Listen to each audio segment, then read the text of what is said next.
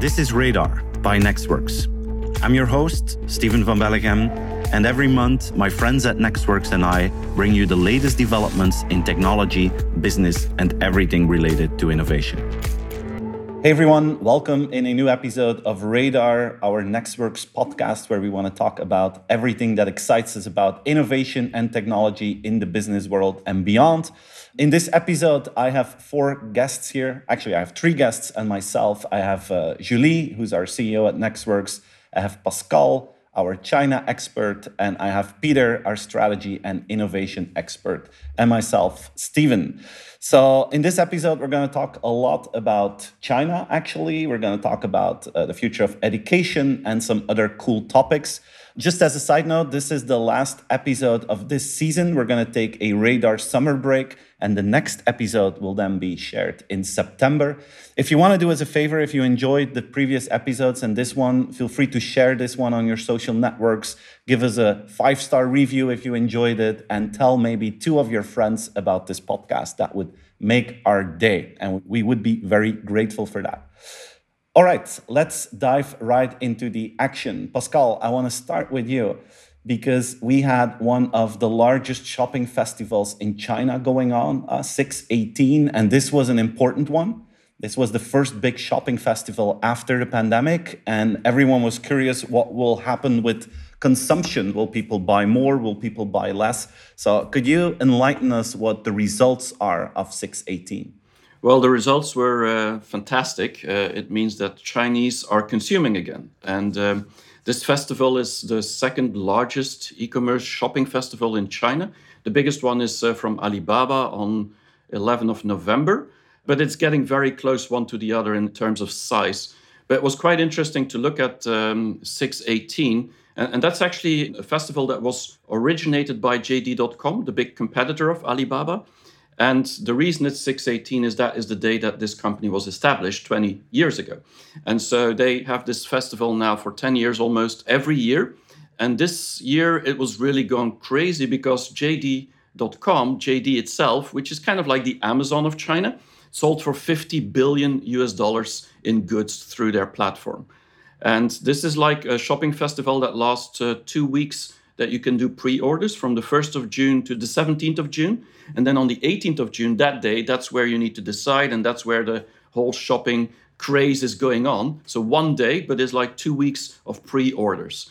And if you compare that with Amazon Prime, which is about the same period, this was about 12 billion or 11.9 billion US dollars. So it's a huge, and this is just one company as well, which is JD. So the interesting thing about these shopping festivals in China is that it's not just about buying because of discounts, which is often in Black Friday and discount periods in the West. It's also a shopping experience, and it's a real like event happening. And so JD did like 2 big gala events at that time, but it's also about getting new customers. You can compare it a little bit like an auto show, where you go, like in January in Brussels, you go to the Autosalon in Dutch, and you go there and you look at cars. And this is the experience that it has in China. But the other thing is that it's really for families in China to stock up. And so twice a year, on the 18th of June and once on the 11th of November, they're actually stocking up goods for 6 months. And so the whole family buys together. They can buy within group, and that means that they can buy at even better discounts. And it's interesting to look at the categories because that tells a lot about the change of China. So one of the most popular categories, I think it's a little bit same as in the West, is the stay-at-home economy with home appliances, with health exercise or running exercise material, equipment, cooking stuff. But also travel was very popular in China. And that had to do with domestic travel. So travel was crazy in China after the pandemic. About a year ago, people started traveling domestically. So they bought like camping and surfing equipment, fishing gear. I mean, things that you wouldn't expect Chinese to actually go surfing in the south of China, but that's what they're doing now. The pet economy has been extremely big because Chinese are crazy about cats and dogs these days. Also because they had to stay at home, so a lot of people are alone, and so they get a cat or a dog. And now what's very popular is the AI-driven cat feeders. It's one of the main categories on JD.com's shopping festival. But also groceries is very popular. So this is all to do with the pandemic environment.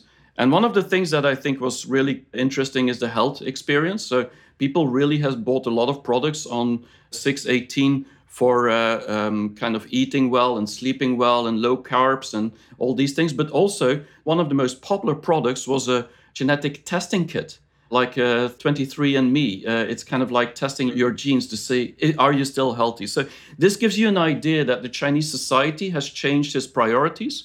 And so this shopping festival is all about having a more healthy life and stay at home and be comfortable and so on. Now, Alibaba also joins this shopping festival. So does every big e-commerce platform. And now there's a lot of e-commerce platforms in China. None of them, except a few, are releasing numbers. But it is estimated that Alibaba did about $100 billion during that festival, which is kind of like the GDP of a country somewhere in the world. So that's in just 24 hours.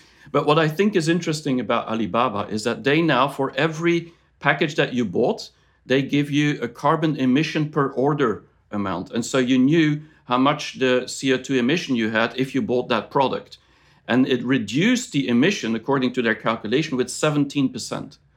Now, that's a lot, but at the same time, there's still 7 billion packages that had to be shipped after this shopping festival. So that's like 5 times more than there are Chinese. So it's like crazy, 7 billion packages. And that was an increase of 25%. So even if you have a 17% decrease in CO2, you have a 25% increase in packages. It's not that good. A new company that joined a couple of years ago, but now is doing really well, is TikTok. So the Chinese Douyin. They also joined that festival. They also don't release numbers, but some people say it's around 70 billion, so lots of money there. And Xiaomi released their numbers, the Apple of China, with $29 billion. So that's kind of this shopping festival going completely crazy. The one thing that I think is really changed this year is, there's 2 things actually. One is the anti-monopoly law, which means that every possible brand could go on all the platforms. And before they often had to choose. And so this also created more offering from the brands. And the second thing is live streaming. It's been completely crazy live streaming in China. This is the trend for 2021.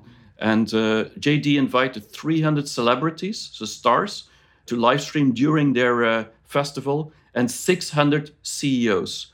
And so I think if this trend will come to the West, it means that every executive of every company in the West will have to learn how to live stream to promote their products or services, because this is what's happening in China. So this in a nutshell, it's going well in China, consumption is back. The only worrying thing I hear, Pascal, is the combination of more cats and more TikTok. I think that is going to probably just overwhelm, what I'm going to see in terms of cat videos in the next couple of months. That's something to look forward to. I think it's going to be a catastrophe. Sharp. It's pretty ironic that they don't want to get kids, even if they have time. But the cats and dogs, bam, booming like hell. Yeah. Hey, Pascal, I remember last time when we went to JD, just before the pandemic, we went there together. I remember that they were rethinking their delivery methods. They were saying that on average, we're doing deliveries now in about 30 minutes. But their dream was to go to lightning delivery. I remember that they used that term lightning delivery, which means that you deliver within 5 minutes after an order. And if they explained how they would do that, they said, you know what, we're going to predict what people will buy before they even buy it. And then we're going to be almost at their doorstep just a few minutes after they push the button. Is that happening now? Did they manage to get that in place during the pandemic? Or is that still a dream of JD? No, it's happening very much. Of course, you can't predict just as much as you can. But if you look at the number of people that receive their orders on the day itself, it's just incredible. Most of the orders, I think 70% of the orders, Alibaba and JD actually, were delivered within the same day, within the 18th of June. And so they really have got this going. So I think one of the biggest advantages of JD opposed to Alibaba is the fact that they control their supply chain and their logistics and delivery system. And the reason that this is so important today is because this anti-monopoly law, where everybody has to be more careful and has to work with everyone, it means that Alibaba cannot use its power against JD anymore. And so now they're looking much more at the supply chain to optimize that rather than look at the consumer and try to convince the consumer and the brands to be on their platform. So I think this is going even faster. And what they told us last time we visited them is actually starting to get implemented really, really fast. Oh, cool. I'm surprised basically that you don't see the same high-speed evolution in Western e-commerce platforms. It's going a lot slower, I think. If you look at what TikTok announced this week, for instance, for the Western market, they're going to start with their Jump program, which is a third application integration. They tried it out a couple of months ago for the first time with Whisk. Whisk is a recipe sharing platform. So they had a cool TikTok video, and then they added a button where you could click and see the entire recipe after you watch the video. You stay within the TikTok platform, but you have access to that recipe and you have more content about that company. And in a later phase, you could add, order the ingredients for this recipe as well. That was a test that they've done, but now during fall, they're going to roll out this Jump program all over the place. And their goal is to make TikTok more entertaining, but also more a learning platform where you can discover in a deeper way than what you can do today. If you look at that and you compare that with WeChat, this is the same strategy that WeChat has been doing, creating these mini apps within their ecosystem. I saw that last year alone, WeChat had $250 billion in transactions with that philosophy. And now we're just going to get started with TikTok here. And it's clear that they want to make that move from a social platform to an e-commerce platform. There were some interesting tests that they've done at the end of last year with Walmart, where you could have live shopping, where Walmart used some influencers to demonstrate some fashion items, and then people could just select those items and buy them in the platform. So you see that they're doing some tests, they're doing some pilots, they're starting to roll out. And they want to basically copy-paste, in my opinion, what WeChat has been doing for a couple of years. But on the other hand, it's a big opportunity for the companies in the West to play more with TikTok. I still meet companies every week that ask me, what should we do with TikTok? And most people just see it as something with strange humor and crazy videos for teenagers. But you see how it's evolving towards a platform where more companies can get opportunities to sell their stuff and to make sure that their content is being seen in a more creative way than before. But I'm surprised that it goes so slow, to be honest. Yeah, no, it's definitely something that is going to change the e-commerce and the social media landscape completely.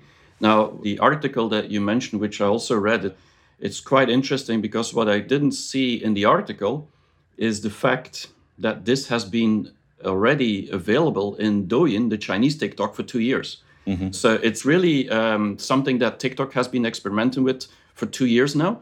And if you see how much they sold on 6/18, you just know that this e-commerce and social is already completely connected. And it's not just Douyin, so not the Chinese TikTok only, it's also the Toutiao, the news app, which is even more popular because there the streaming news is actually very interesting to add links to it, because then you can educate people on specific topics that is in the video. And so if you look at a video news on, for example, the shopping festival of JD.com, you could get links to understand what their revenue was or get educated on something else. And so this is already happening.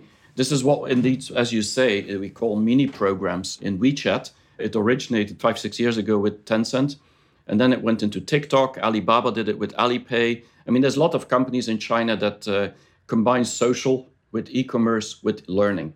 And I think these three is probably the golden triangle to get any company to sell, teach, and also to have a connection and a relationship with consumers. So it's that combination which every brand should be on. So yes. Let's go to another topic. Julie, you're here to talk about the future of work. And there was an interesting discussion this week happening at Apple, where the narrative of the executives is, guys, you need to come back to the office, but not all employees are agreeing with that. And that resulted in an internal letter where they complained basically about what the executives were thinking about remote work. What's going on there? Yeah, we've been discussing this in earlier episodes as well, that a lot of companies are trying to figure out how can we move people back to the office, or are we? And there are tons of different policies. And back then we also said, is this really about a strict rule? Is that the thing that is going to work? And we thought no. But apparently the companies still think it is. And to bridge it to the earlier discussion on consumers, I think if you just mirror that discussion, how technology and human experiences are evolving in the consumer space, I think it's astonishing to see how binary we take the relationship between employees and their companies, because eventually it's an exchange of value between both parties.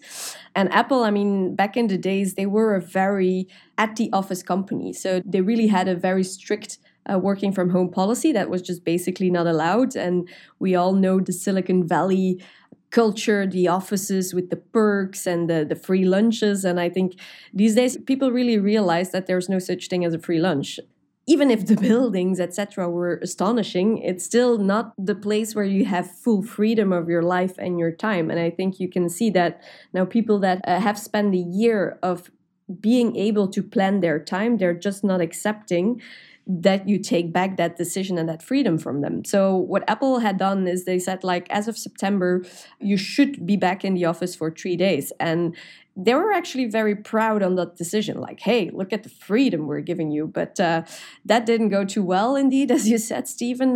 They said it has to be Monday, Tuesday, and Thursday. Yeah, they decided which days it was. That. Yeah. So yeah, it's astonishing. And I think it's quite ironic how they got together and they wrote a letter, "Dear Tim, my friends, dear Tim," with all the reasons they said, like, this is just crazy. We don't need that rule to be at our best and to show our best value to the company. I think they even got further. They also mentioned the environmental impact of, we want you to calculate actually the environmental impact that this rule has. So they actually even challenging the companies on other factors with this rule. And I think it's choosing is losing. I mean, as a company, if you really impose this type of rule on the back to work policy, I think you're losing anyway. People are not accepting those rules anymore after a year of that.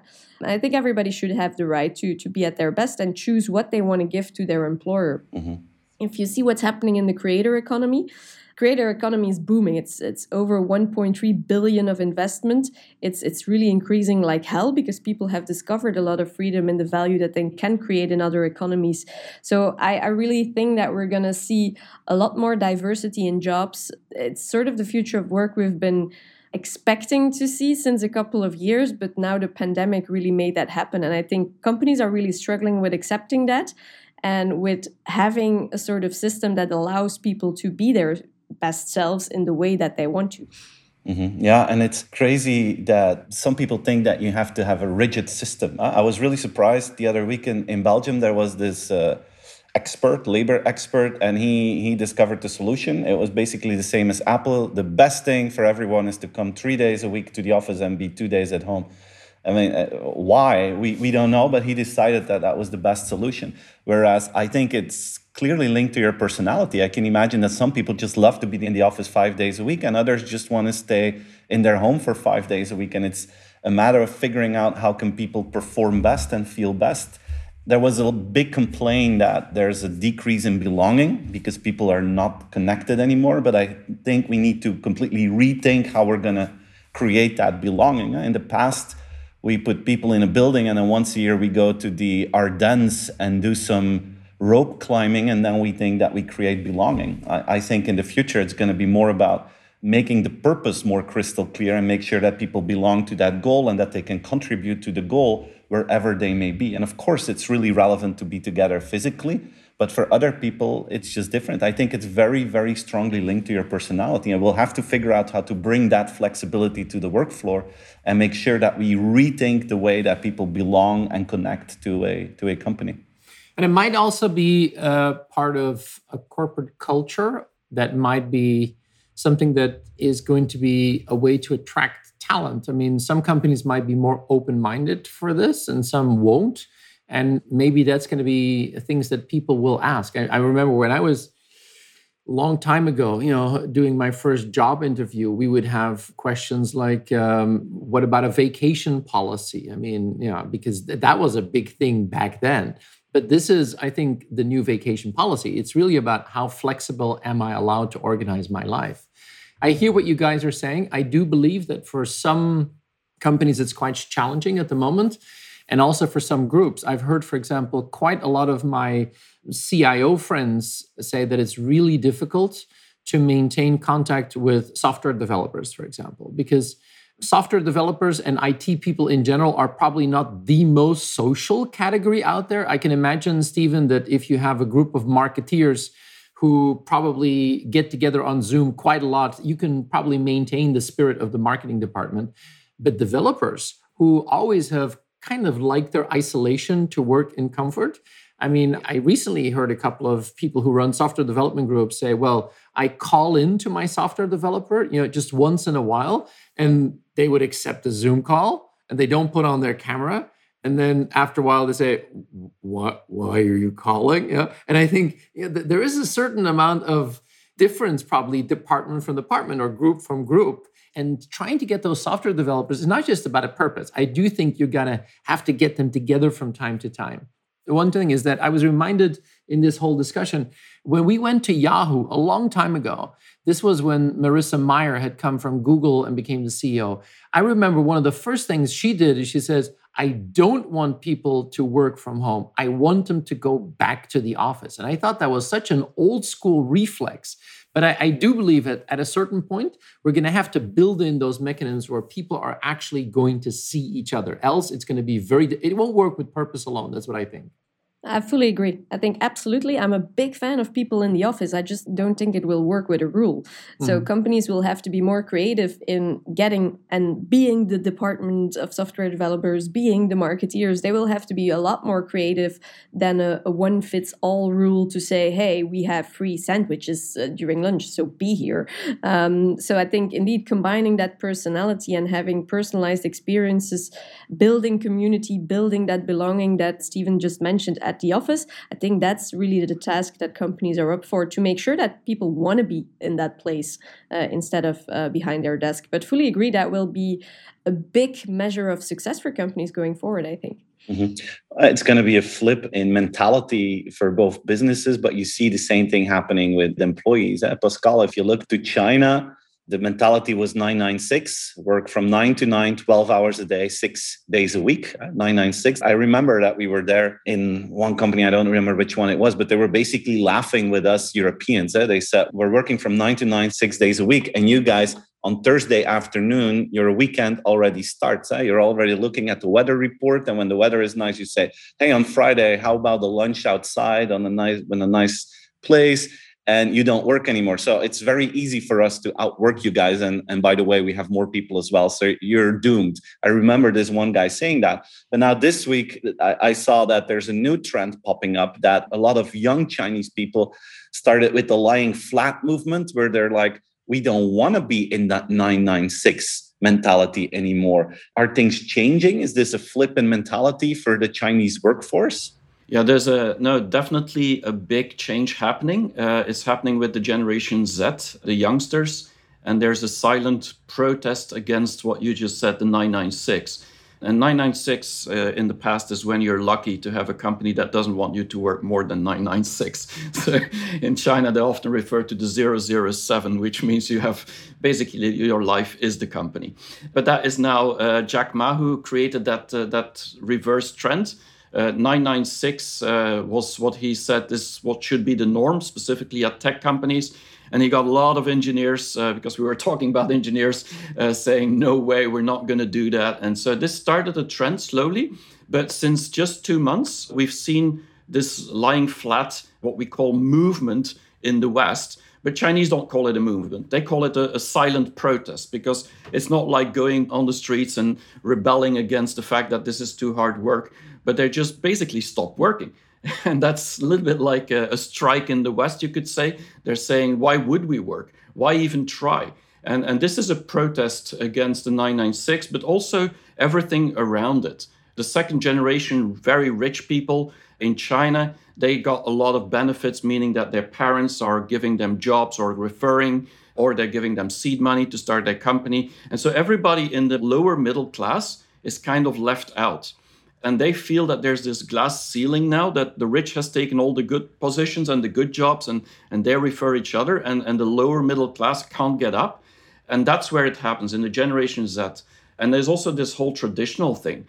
where the parents are still pressuring them to get a great job, go to the university. This Gaokao, which is the yearly exam in university every year, just happened last week. And there was 11 million people trying to get into university.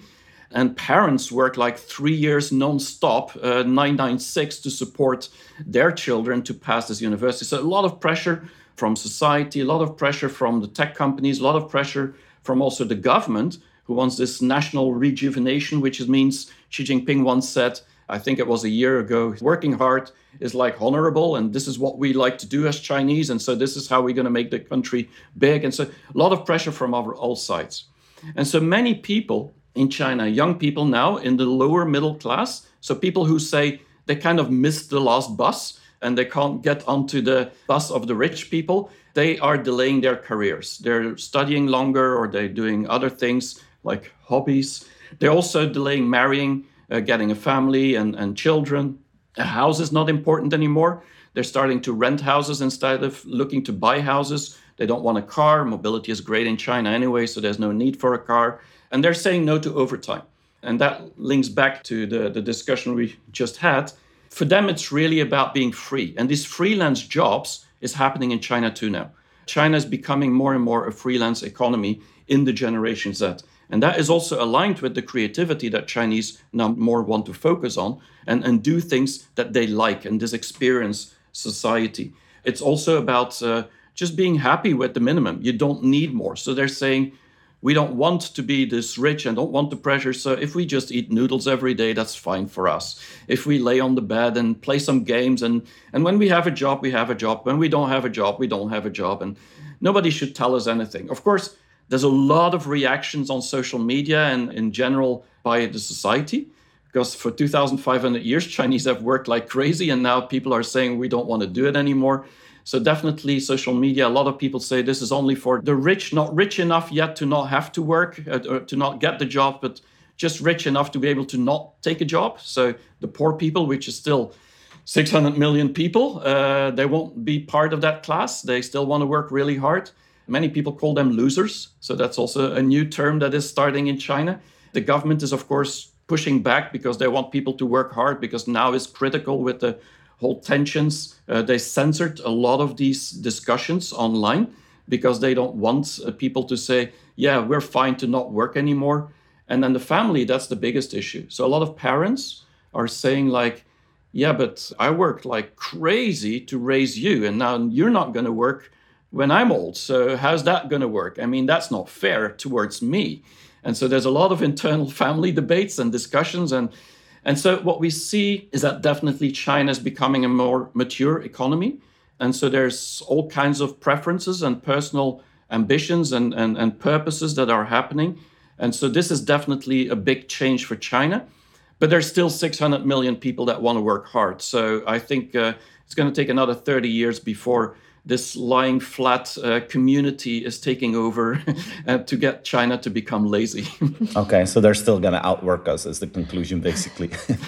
At least the next 30 years. Yeah. I wouldn't bet on the lying flat, but it's fascinating, Pascal, indeed, that how extreme they are in these types of reactions as well. I mean, we were talking about that balance of more flexibility, more freelance work. And then in China, it's like, or you're dead at your desk, or you're lying flat and not doing anything. And of course, that's not the reality. And there's a lot of things in between. But I think it's fascinating to see how that evolves and to see those signals popping up, that it's not one model. It's not okay for a company to decide like this is going to be your life. It's not okay for a government to decide this is going to be your life. So people are really demanding that, that menu for their life, to choose what do I want to do, and I can be of value then to my society, to my company. I think a lot of families and societies are just really a bit stuck in how economy is evolving in this way. Yeah, and I think also the time frame, Julie, that is happening. So the pandemic has changed everything because everything suddenly went much faster. We had to change. In China, I've known this change for the past 30 years. And so these 30 years, there's like 3 generations living together with other ambitions, futures, and past experiences. And so if you cram all that together in 10, 20 years, which is really the transformation of China the past 2 decades, then that's where things really explode. And somehow, Yeah, it will define or redefine how we work, that's for sure. And China will come up with some new ideas, I'm sure, as well. So this is looking quite promising. Well, we've been talking a lot about China in this episode, but let's jump to the other side of the ocean. Let's look at the US, because we have a new president there, Mr. Biden, who looks at China and definitely sees China as a threat, is trying to convince Europe about that same conclusion. And Peter, you've been following this. I know you have a strong opinion about this as well. What's the US going to do? What's their game plan to win from China? Because we all know that they like to be the biggest one and the largest one in everything. And that seems to become difficult if we hear all these evolutions from China that Pascal is sharing. How's the US looking at this? Well, the U.S. certainly doesn't think that China is just laying flat. I mean, that's for sure. They have the complete opposite view. And in that way, I think the policy under Trump and Biden is actually incredibly similar. I think there's a lot of consistency in the way that they see the world. I think Trump might have been a little bit more vocal because, in all honesty, Trump basically said to Europe, you're on your own. We're going to focus on battling and beating China. And Biden says, no, that's not a good idea. We need the Europeans on our side to help basically fight China. I think that's the biggest difference. But in my opinion, one of the most important things that happened recently is that the US Senate approved a bill, which is an investment of a whopping $250 billion in core technology innovation. To give you an idea, how big that is $250 billion that is going to be spent in things like chips and artificial intelligence and quantum computing and synthetic biology and the space race. Pascal has been very vocal over the last couple of years on China 2025 and the ambitions of the Chinese to become the most innovative nation on the planet. And I think finally the US has woken up to that reality. I think they're starting to see that they are lagging behind in a number of key innovation scientific research areas. And what is fascinating about this bill is usually the Democrats and the Republicans are at each other's throats. And this was a bipartisan bill. So this is across the aisles. The Democrats and the Republicans actually said, we are going to work together. And $250 billion is still a shitload of money. To give you an idea, we've all been talking a lot about DARPA. I mean, the famous Defense Advanced Research Project Agency that gave us GPS and the internet and the self-driving car. We've often seen it as the beating heart of Silicon Valley. To give you an idea in perspective, the DARPA budget every year is $3.4 billion. 3.4. This is $250 billion. And the 250, Peter, is that spread over an amount of time? What's absolutely, the deal? Yeah. Oh, okay. And it's spread over and in terms of time and also in terms of focal areas.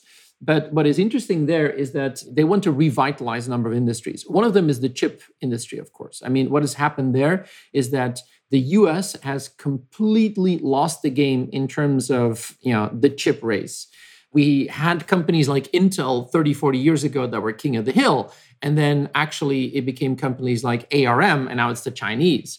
Chip manufacturing. I mean, the very heart of chip manufacturing today is in Taiwan because TSMC is the largest chip foundry in the world.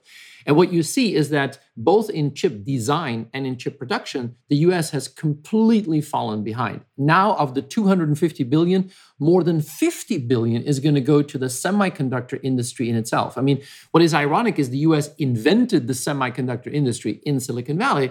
And then now all of a sudden they feel, we're dead. And they need $50 billion to revitalize it. What I find interesting is that it's not just the bill with a lot of money. They've also said, well, we think that a company like Intel, for example, could really be the coordinator of that. So they're basically giving the $50 billion for Intel to help figure out how to do it. And that's pretty interesting because they're giving it to a pretty old school company in my respect. And the first thing that you saw is that Intel is now going to Europe and is using the wonderful divide et impera technique, divide and conquer. And the CEO of Intel is going to go to Macron and say, well, how much are you willing to give me if I want to build a little factory here in France? And he goes to Merkel, and he's probably going to go to Rutte, and he's going to probably even Boris Johnson. And what you see is that they're actually playing the diversity of Europe at the same time. Now, what is interesting about the bill is, first of all, it was bipartisan. So Republicans and Democrats really aligned on this, and they're aligned on their fear and hatred of China. The second of all, they're going to create a new directorate of technology in the National Science Foundation to help coordinate that. But also very clear in the bill are two interesting things. One, it is very clear that they don't want all of this money to go back to Boston and Silicon Valley, which are the two really big areas of technology innovation in the US. They really want to have regional tech hubs.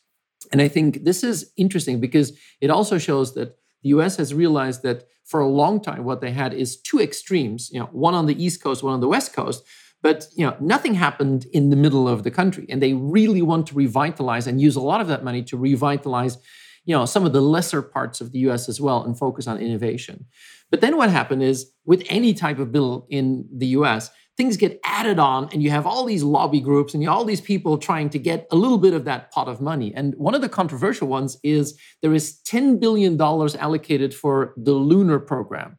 And many people said, oh my God, this is the Bezos bailout, because this is for companies like Blue Origin from Jeff Bezos, who are going to take some of that money and then make sure that his ambitions in space are going to get realized. And this is what you now have. It's a very clear initiative of the US to do something about China. But then it's like every type of government initiatives, it's honeypots here and who gets part of the cake and how are they going to distribute that? And I'm not really sure if the US is capable of really leveraging the full potential of that. Now, even with the $250 billion, if you look at what the US spends on R&D in percentage of GDP, even with the 250, they're only going to be at half of what China spends on R&D. So, it's, in my opinion, a very interesting thing to watch. It clearly shows that the US has woken up and realized that the world is different. They're no longer the most innovative nation in the world. And in that sense, it's quite a dramatic show that I think they really realize that they are far behind. Yeah, let's repeat the enthusiasm, Peter, that the fact that they finally agree on something is a heartening fact, I would say, but it's a fact that's against something. It's not pro something they're building. It's not the American dream story. We talked about belonging in terms of companies before, but I think that what we've seen in the past decade as well is that Americans are looking for, what do I belong to? What is the dream that we are investing in? This indeed looks like the thing that they did 50 years ago as well. Let's reinvest in technology. But it kind of struck me like this is more of the same. And of course, that's important. But how are they going to leverage that investment to create more an American culture within companies? Like, it just matters that nothing of this is going to softer sides of investment. It's always hard tech, which I love, of course. But I wonder, how are they going to bring that hard tech to people that are living everywhere in America and believe in that story? Because they're just going to feel that in 20 years with a rocket on the moon, you would say. But but I think it has a lot of repercussions. To give you an idea, the amount of money that Biden is spending on infrastructure is just incredible. So this is very much focused on maintaining their tech dominance, but then figuring out how to spread it. I think a lot of the other measures are going to come into account. So there's a talk of in total, $2 trillion spending of the Biden administration in infrastructure. And one of the things, for example, is improving the transportation system. If you go to the inner heart of the US, the way that trucks have been run is basically the same for 40, 50 years. And they want to invest in better infrastructure and have more data-rich, clever infrastructure where they can think about smart solutions and think about optimizing supply chains. And it's not just going to be about making sure that Intel can make better chips. They also want to make the roads and the infrastructure smarter, and then have really a more clever way of maybe tackling at the same time innovation and efficiency, and at the same time maybe reducing CO2. And I think this is something where you can clearly see the US is now on a massive spending spree. I do agree with you. How do you translate that into a next generation? You mentioned, what happened in the Cold War. When you talk about DARPA was created in 1958 as a result of the Sputnik, and it was the Cold War. And we know what DARPA did for the US economy and innovation. What many people don't realize, at the same time that in 1958 they created DARPA, which had the focus on high tech, very similar to the bill now, they also had the National Defense Education Act of 1958. And that was massive investment in education. And the reason is they said, we're going to lose the space race with the Russians if we don't have high tech and if we don't educate our people. And it was fascinating because they invested in 5 things in 1958: science, technology, engineering, mathematics, STEM, like we have now, and languages, because they said if we're not going to invest in languages, we're not going to have good spies who speak Russian if we want to invade Russia. Fascinating. But what happened is it revitalized the education in the US. And in 15 years, the amount of people who went to college more than tripled. And I believe they won the space race because of high tech and education. And at this moment, you're 100% right. It's only high tech. And I really am very curious how it's going to play out in the bigger part of society. Yeah. And it's funny how history is repeating itself. And we have another space race. Since when was it? Yesterday that the Chinese said we want to go with people to Mars in 2033 was what they said. I can imagine that today in the Oval Office, they're saying we want to go in 2032. So it's all happening over and over again. So it's going to be interesting who wins this. China has a space station now, and they just sent 3 people to go and dock there. So they docked. So yes, everything is happening. True. I'm not going to talk about China when it comes to this bill about the US, because it would take too long to explain how China views this whole bill. But I completely agree with you, Lee, that the missing link in my view and with Peter is education. I think that is the strongest part of America. And if you look just at the number of Chinese students that went to study in America because of the education, not focusing on that, I think is a big mistake, if I could say. And of course, technology is important. But the other part, if you don't have the soft part and only focus on the hard part and on technology, I mean, China is outspending the US 2 to 3 times on that part. So it's going to be really hard. Now, talking about education, Julie, you wanted to talk about 2 educational events that happened in the US, a new school in LA by Dr. Dre and a School of Humanity by Raya. How serious are these initiatives? What are they about? Is this a new trend or is this a standalone initiative? Can you talk a little bit about that? Yeah, absolutely. It's a great bridge, I think, to our prior point of the importance of where is education going and how should we go about that. And the numbers obviously will have to follow. I think these 2 initiatives are not government-led, absolutely not. And it's interesting to see that somebody as Dr. Dre is launching a school. He's actually opening a new high school in South LA. I mean, Stephen, you know that we're going to LA in the fall because why? It's this epicenter of creativity. And I think that's going to be a very important word in the decade to come, and also in education, because we've not been trained or educated to be creative. We've been trained to learn things by heart and to learn math and technology and hard core skills, but not really a lot of attention is going to softer skills or to creative skills. I think it's just seeing signals like that, opening a high school that goes about, I mean, they describe themselves as groundbreaking approach that combines design, business, and technology, but also with hands-on real-world learning with young leaders, innovators, and entrepreneurs. I mean, my high school wasn't mentioning that. I didn't see one entrepreneur in there. So I think it's just fascinating to see where these initiatives are coming from if the government is not spending initiative there or money there. And basically one of our close allies at Nextworks, Raya Bichari, she's not US based, she's based in Dubai. She actually launched a fully digital high school, which is completely student-led. So it's not age-based, it's not fixed. It's just a curriculum where you choose what career path do you want to follow, which skill do you want to follow, what talent do you want to have. And it goes about things, for example, if you're looking at skills, hey, how am I a better system thinker, for example, which is still something fairly conservative, I would say, but also you can learn to be a technology ethicist, or how do you do art with AI, or how do you design space settlements. I think that's the sort of dreaming that should be allowed as well in education. And I'm not sure where it's going to go. I think it's just fascinating to observe that signals are popping up worldwide from not institutional parties to move the needle a little bit there. So I'm curious what will happen next. I'm really excited about this project. I think it's going to be fascinating to see, I think, how it's going to play out. and I think see the opportunity to completely rethink some of the educational things that have been cast in stone for such a long time. So it's really a network approach that she's trying to education. It's a global approach. And I think she's started with the summer schools. It's now going into a full-blown high school project. I think this is one of the coolest things to watch. Cool. For our almost final topic, I would like to go to Belgium. We don't often talk about Belgian initiatives, but I think this week there was something really cool that happened. There's this really fascinating partnership between telco here in Belgium, Proximus, and one of the financial services companies, Belfius.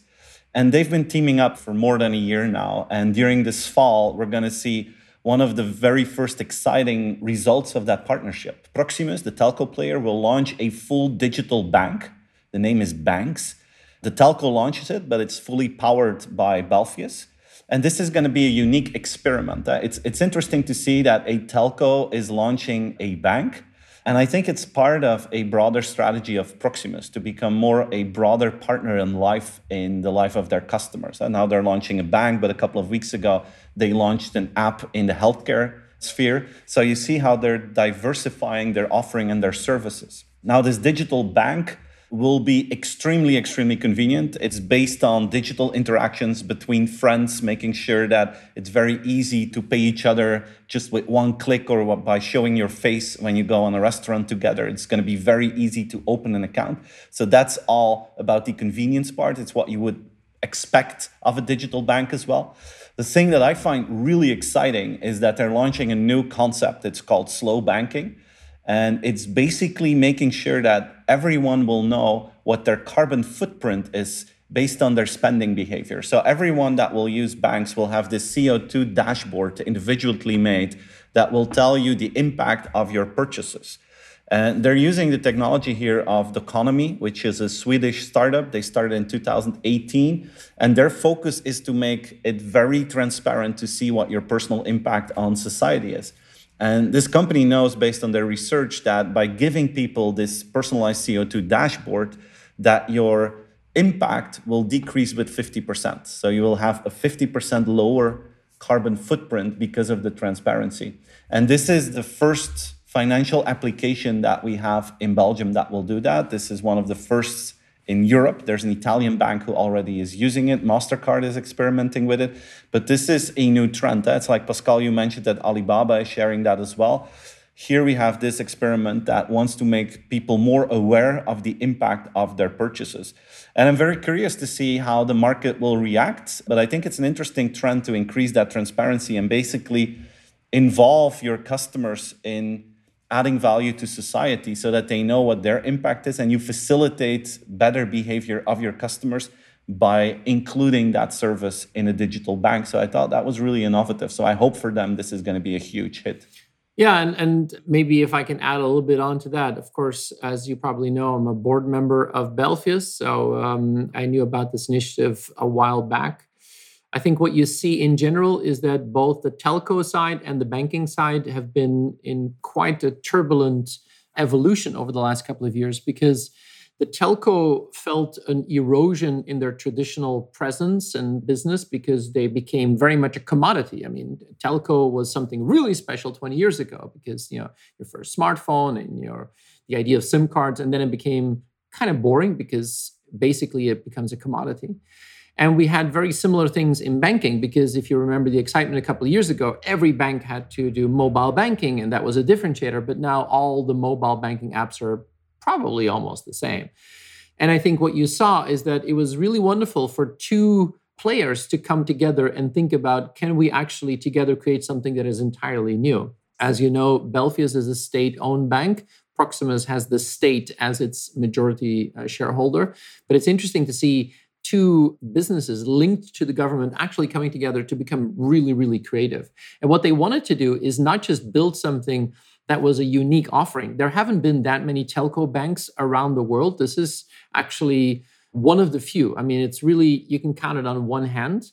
But I think what they're doing is really trying to build a proposition for a customer that is truly unique by the combination of finance and networks. That is, I think, something that is radically new. But at the same time, they wanted to go beyond, and they probably read your book, Stephen. So, doing good for the bigger picture and trying to build an offer you can't refuse is something that they took at heart. Actually, this is something that the bank has been doing for a while under the radar. They really took a look at the Sustainable Development Goals and figured out in which of these categories can we make a difference. And what we're trying to do with the sustainability element is just one of it. But for example, if we want to offer opportunities for investment going forward, if we want to, because as we know, if you put your money on a savings account, it doesn't actually save anymore. I mean, it's something which is part of the economic reality of the fact that we have such low interest rates. But if we're, now going to entice people to maybe invest, we want these investments to actually contribute to a better planet as well. So it's not just about measuring what you do in terms of your footprint, but also can you actually actively contribute to a better world? And I think this is an exciting opportunity.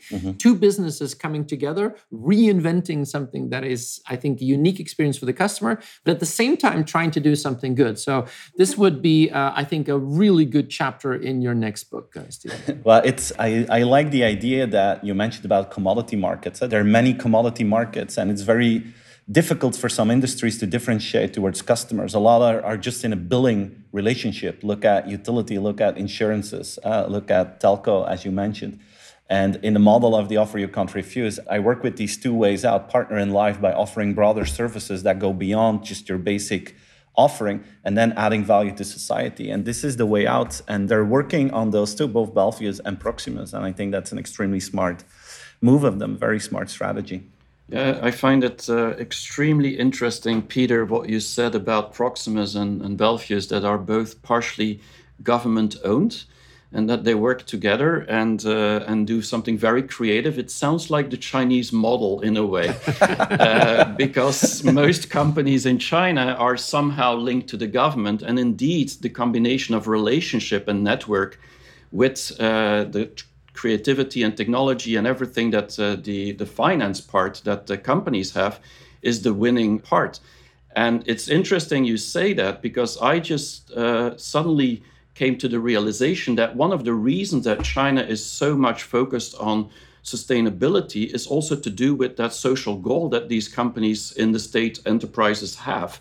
They have to do a social good thing when it comes to their purpose of being in business. And so maybe there's something to think about, that actually the fact that they are government owned is in this case maybe a good thing, partially, because it could help them to put their goals right when it comes to saving the planet and do good for people. Well, I think this is where maybe Europe is capable of being extremely creative in the next decades, because I think if you look at the two extremes, China, as you said, there's a very close relationship between government policy and private enterprise. We talked earlier about the US, where the whole idea of government in the US is to actually do as little as possible to impede free enterprise. In Europe, we have an interesting combination in between, and finding out how we can maximize the impact of that. I think if we do it right, we're going to find a good combination, Pascal. But there's a lot to be done. So I think we need to spend another radar episode just on the European policymaking in that respect. Let's end with celebrating it. I think it's a great initiative to see, to the prior point of the US, it's not against something. It's about building something better and a better experience. So I can only be positive and enthusiastic about that. So good topic on Belgium, Stephen. Thanks. Yeah, we should do that more often. But this was a really cool one. We couldn't just forget about this one. Maybe just a last item before we round this episode off. It's basically, Peter, you told me that you had a question for Pascal about Bitcoin mining in China. That's going to be our last segment of today. Yeah, and as you probably know, I'm a crypto enthusiast. I follow it very, very closely, and my heart skipped a few beats in the last couple of weeks when I saw the Bitcoin price just taking an absolute dive. And everybody points to China because all of a sudden, I mean, the roller coaster up and down love-hate relationship of China with crypto has always baffled me. I mean, first you had Xi Jinping who said, no, this is really bad. And then he said, hey, wait a minute, blockchain, what a great idea. And then now he's saying, no, crypto mining, really bad. And all these Bitcoin miners in rural China. And what happened recently, and that's what I want to ask Pascal, is that, all of a sudden, and that was the big dip in Bitcoin price over the last couple of days, is that the Chinese central bank said they were going to investigate and identify bank accounts that were facilitating crypto trading. So reaching out to all the big Chinese banks and even Alipay. And at the same time, there was really a crackdown on the rural part of China where, let's be honest, 60-70% of all the Bitcoin mining is done in China, where you have hydroelectricity that is relatively cheap and that can power all these miners. And all of a sudden, China says, we're going to do a crackdown. And that just sent Bitcoin going all the way down. So, Pascal, why? Well, this is not the first time, indeed, just like you said, that China is getting very worried about cryptocurrency in general. I mean, it goes all the way back to 2013, where the bankers in China were not allowed to trade cryptocurrency. And then in 2017, they blocked ICOs. That was illegal then to have ICOs. So you couldn't actually create your own currency or cryptocurrency. And then they were constantly looking at how is this going. Now, this is this year, where there's a few things happening. And the combination of these things makes that China is enforcing this even further. One is, of course, the digital currency that China is coming out with themselves. And so you could call it a competition with the cryptocurrency in a way, because they want to have as much control as they can on their own currency, and they want people to use it. And so that's a big trend happening now. And this is something that is unstoppable. But the other thing is also to do with the energy needs right now. And so the reason that Bitcoin mining was happening in China was because, indeed, a lot of cheap energy in China, because they wanted to help the rural areas to elevate. And so they got cheaper energy to make sure that these west of China could develop faster. On top of it, 80% of all that mining happens with renewable energy. So hydro, there's also solar and wind power. But the problem is many of these renewable energies in the past years were not connected to the grid to get to the cities like Shanghai and Beijing. And so they had an oversupply in energy in one part of the country, and on the other part of the country, they had an over demand. And so this was good for Bitcoin to solve that problem temporarily, but also it was just cheap, so people went there. And now today, of course, there's a whole agenda on sustainability and CO2 emissions. And so they want to make sure that not all the energy that is now able to get to Shanghai and Beijing is now used for Bitcoin, instead of giving them to the families, so that in the winter, which they experienced last year, they had no heating in some places. So this because there was a problem with the war between Australia and China on coal. And so this is a whole complex thing, but China has decided they need to really stop this energy usage. So that's one thing. The digital currency is another thing. And then finally, I think the third reason why is really because China, as a number of other countries, is still a capital control country. And that means they don't want capital to flow out of the country just like we can do in the West. There's other countries like Vietnam, there's India, there's Russia that also have some capital control. And so most of the countries that have a lot of capital control are not very friendly to cryptocurrency, because that's the way to get your money out of the country. And China wants the rich people to invest the money back into the country, not invest it in Silicon Valley, for example, except if that technology comes back to China at one point. So I think the combination of these three things made that China said, now we're going to enforce it. Now, it's not a law. So actually, it's not illegal to hold cryptocurrency in China. So you can hold cryptocurrency, you just can't trade it. And so if you can't trade it, what that means is that all these Chinese now have gone overseas to set up these trading platforms overseas. And also now the mining will just go to the US and other places. And it's going to be interesting to see how that's going to impact the environment in the US in the years to come. But the reality is that it's just shifting. So you don't need a permission to mine Bitcoin. Anybody can do it. And that means that China does it now, and then in the future somebody else. So it will rebound. I mean, I hope I'm not a predictor of Bitcoin price, but it's not because of China. But it does tell you something about when China makes a decision, the world is shaking. Yeah, absolutely. Yeah. Clearly, what you said, the one thing that resonated most is that, all this hydroelectricity, all of a sudden the Chinese said, it was fun to do Bitcoin mining, but now we need the heat. So just turn it off and we'll use it for some real stuff. So interesting to observe, that's for sure. All right. Thanks, Pascal, for that. And thanks to Julie, Pascal, Peter, for sharing all your wisdom here in this Radar episode. We're going to close this one down. As mentioned in the beginning, this is the last one of this season. We're going to be back in September. Please share this episode, like it, tell your friends about it, give us a nice review, and then we hope to see you and hear you again in September. Thanks for listening to Radar by Nextworks. If you enjoyed the show, please tell your friends and colleagues about it. And don't forget to give us a review score, which really helps to boost this podcast. We'll be back with a new episode of Radar next month. Meanwhile, to stay in touch, please follow our podcast and go to our website, nextworks.com, to subscribe to our newsletter. Take care.